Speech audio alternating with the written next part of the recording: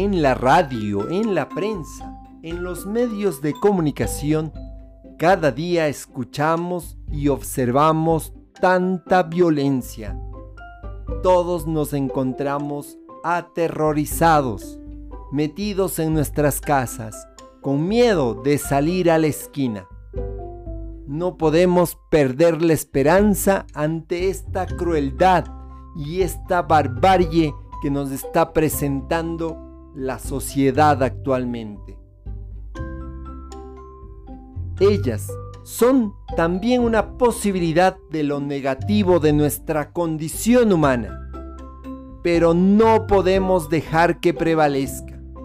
Por lo contrario, nos devoraremos unos a otros.